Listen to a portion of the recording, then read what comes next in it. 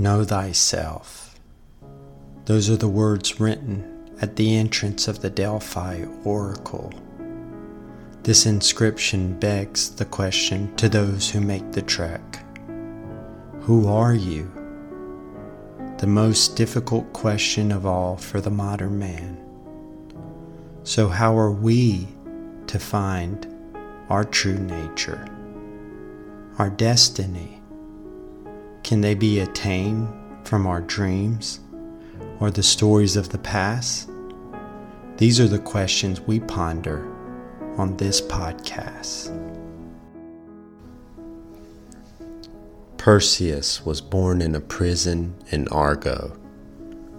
Acrisius, Perseus's grandfather, was told by the Delphi Oracle that he would be killed by his heir. This didn't bother Acrisius too much at first when he realized that his only child, Danae, was a girl, and she had no child, so he technically had no heir. But he wanted to see to it that he never would have an heir, so he built an open-air prison to keep her away from any man.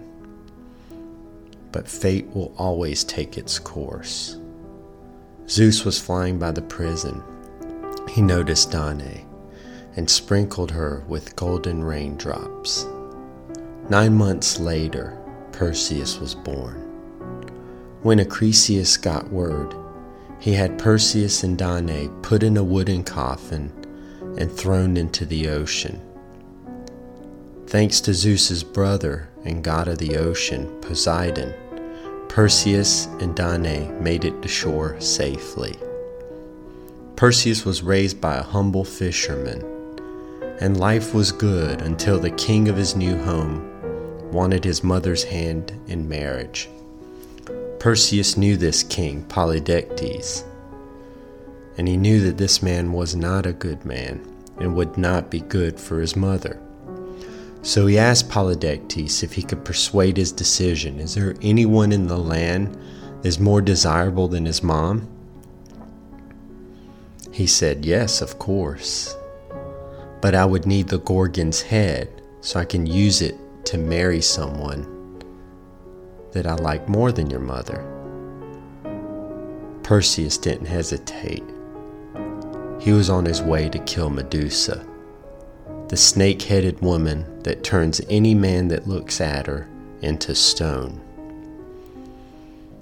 Of course, as Perseus makes his way, unsure how he's going to do it, but determined that he will kill Medusa, the gods decide to help him. He brings back the Gorgon's head for Polydectes to see. Polydectes was sitting at a dinner with all his friends, and he was about to marry Danae, for he knew that no man has ever gone and come back alive. Perseus opens the door and tells Polydectes he has the Gorgon's head.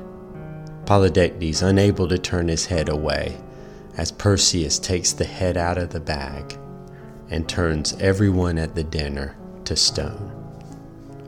Danae is saved. Perseus is a man, and now they can make their return to Argo. Perseus understands why his grandfather sent him off. He understands that the Delphi Oracle scared his grandfather, and he's going back to forgive him.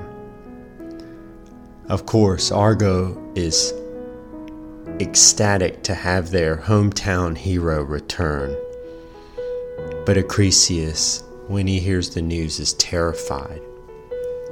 He knows the prophecy. He knows the power of fate. And he runs into the woods to hide. The city, excited about Perseus' return, decides to throw an Olympic game. And when it was time for Perseus to throw the disc, in hero fashion, he outthrows the entire stadium. The audience makes their way to see where the disc landed. They find Acrisius dead, with the disc making a fatal blow. The prophecy was fulfilled. This story is about one of return home. It's about the out with the old Acrisius and in with the new Perseus. Every innovation requires the death of what existed before. This is the cycle of life. In order to regenerate, you must kill all the things you believed were true. You must recreate yourself. If you're able to do this, and the only way you can do this, is to fully understand yourself, which includes the unconscious elements that you're not aware of. And down there are things that may not be exactly quote-unquote good. It may be things like your shadow. It may be your attachments to your parents or home. You must understand this and integrate it with your conscious beliefs about yourself. When you're able to do this, you are free. You're no longer in the bondage to all those things that have been told to you about yourself. You make your own rules. The world you lived in before is no longer the world you live in today.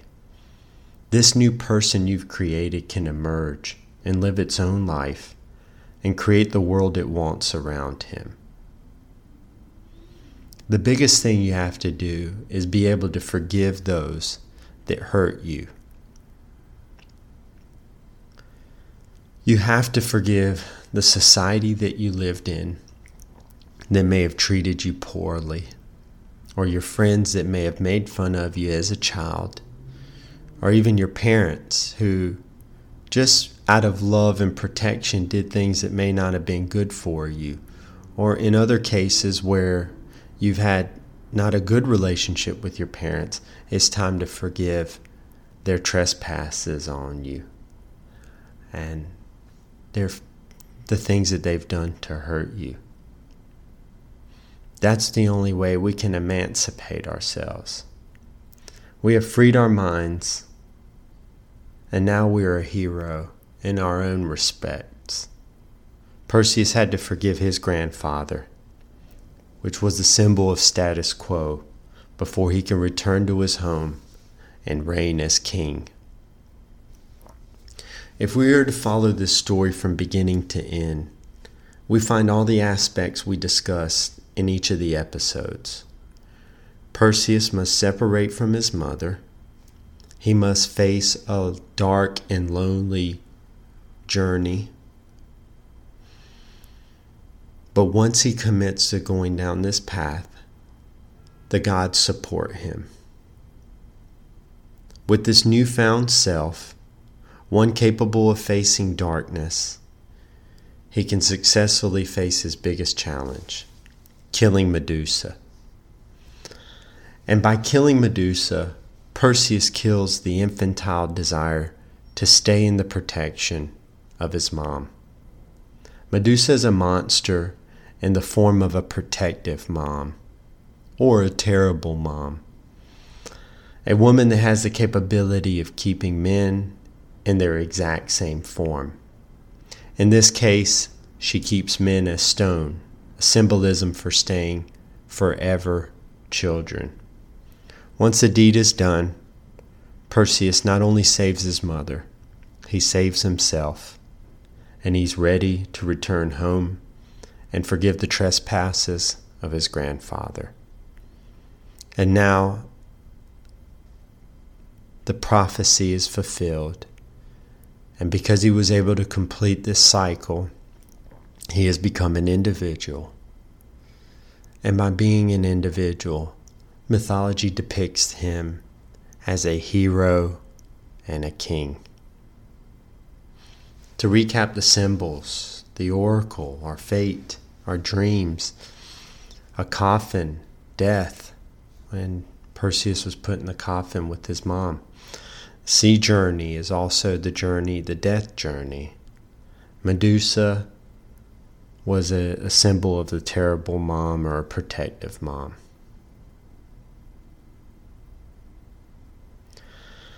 So we'll leave this last episode with one more song. This one's by Gnarls Barkley, Crazy. I remember when I lost my mind. There was something so pleasant about that place. Even your emotions have an echo in so much space. And when you're out there, without a care, yeah, I was out of touch. But it wasn't because I didn't know enough. I just knew too much. Does that make me crazy? And I hope that you're having the time of your life. But think twice. That's my only advice. Come on now. Who do you think you are? Ha ha ha. Bless your soul. You really think you're in control? My heroes had the heart to lose their lives out on a limb. And all I remember is thinking, I want to be like them. Ever since I was little, it looked like fun. And it's no coincidence I've come, and I can die when I'm done. You've lost your mind and found your soul. In this cave womb, your emotions echo. Now you could care less about what society wants for you. You're out of touch with quote-unquote reality, or what society deems as important. In the second verse, you're having the time, people are having the time of their lives, and they may think that materiality is salvation. But the reality is that we're not really in control of our emotions and our behaviors. That is all part of the unconscious, and he now sees that. Only heroes are the ones willing to lose their life and live dangerously without fear. He has seen both sides now, and it's time for death and resurrection. He will be a hero. Thank you for joining us on this episode of Know Thyself. If you enjoyed the content, you want to learn a little bit more about the hero's journey and the individuation process and how they can relate to your life, please check out my book, The Initiations of the Unconquerable. Till next time.